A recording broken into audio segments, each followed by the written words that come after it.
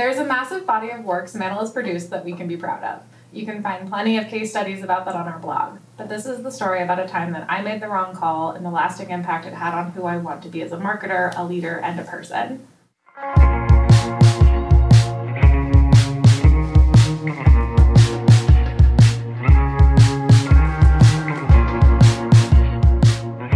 Hey there, marketing friends. Thanks so much for checking out our Point of Pride series. In celebration of our 40th anniversary, Samanthalites are sharing stories about work they're most proud of that made a difference for Samanthal, the client, and perhaps most importantly, themselves. I'm excited to share this story with you from Gina Killiam, our Director of Organizational Design. Gina started her Samanthal journey in 2014 as a digital producer and now plays a critical role in ensuring how we work produces the best outcomes, not only for our clients, but also for our employees.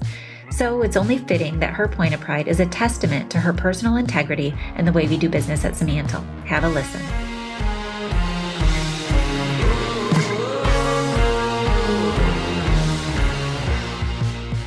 My Point of Pride moment at Samanthal was what I thought would be my defining failure, because it taught me how to fail the right way. Carefully, calculated, communicated, and with every ounce of transparency. I'm Gina Killian, Director of Organizational Design, and I've been able to call myself a Samanthalite for a little over 8 years now.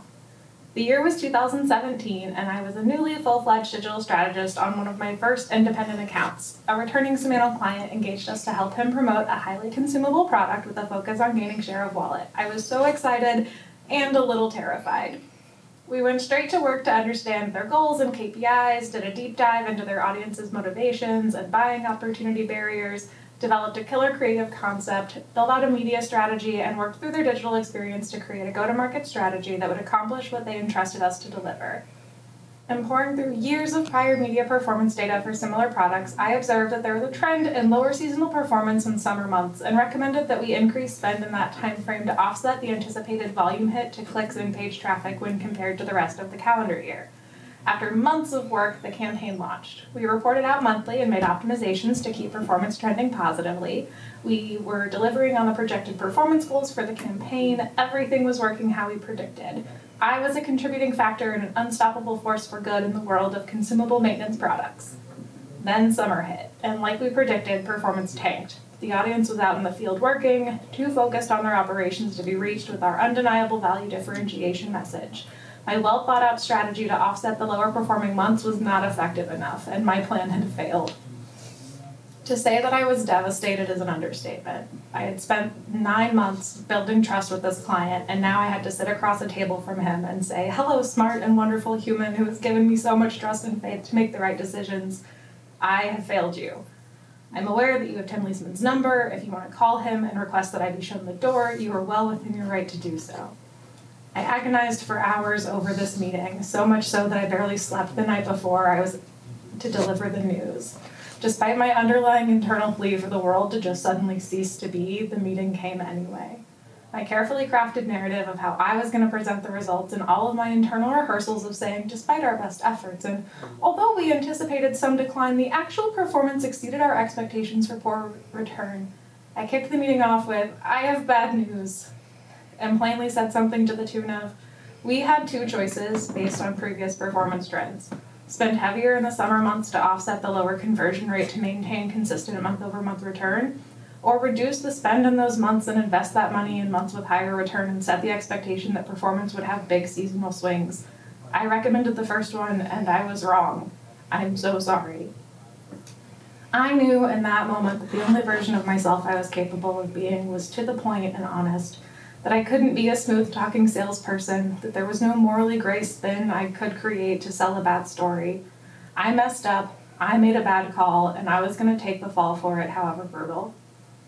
The client I looked up to so much, who I had spent months building a relationship with, merely thought about it, nodded, and asked me if that was a good lesson for us to learn together, and if we would approach it differently next time. I had prepared for justified rage, disappointment, anger, frustration, or stunned silence. Instead, I was met with grace, understanding, and excitement over an opportunity for us to learn together.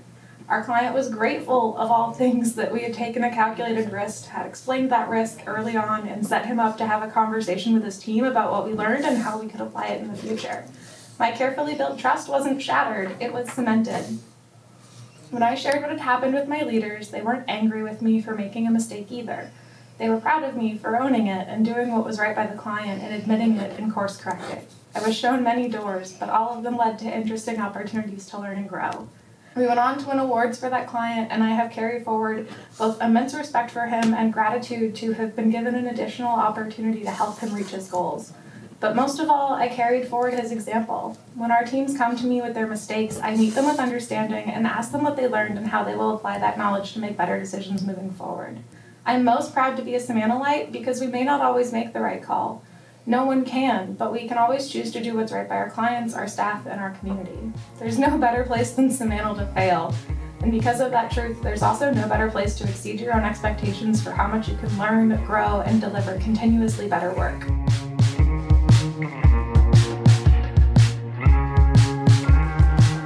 Thank you so much, Gina, not only for taking accountability for a tricky situation, but learning from it and paying it forward, extending that same grace to help others learn from their mistakes. That's just one of the many reasons why you're such a great leader. I appreciate you so much. If you haven't already, head over to marketingsweats.com and check out our very special Season 6, where you can hear my full interview with Gina and other Samanalites as they share their point of pride in celebration of our 40th anniversary.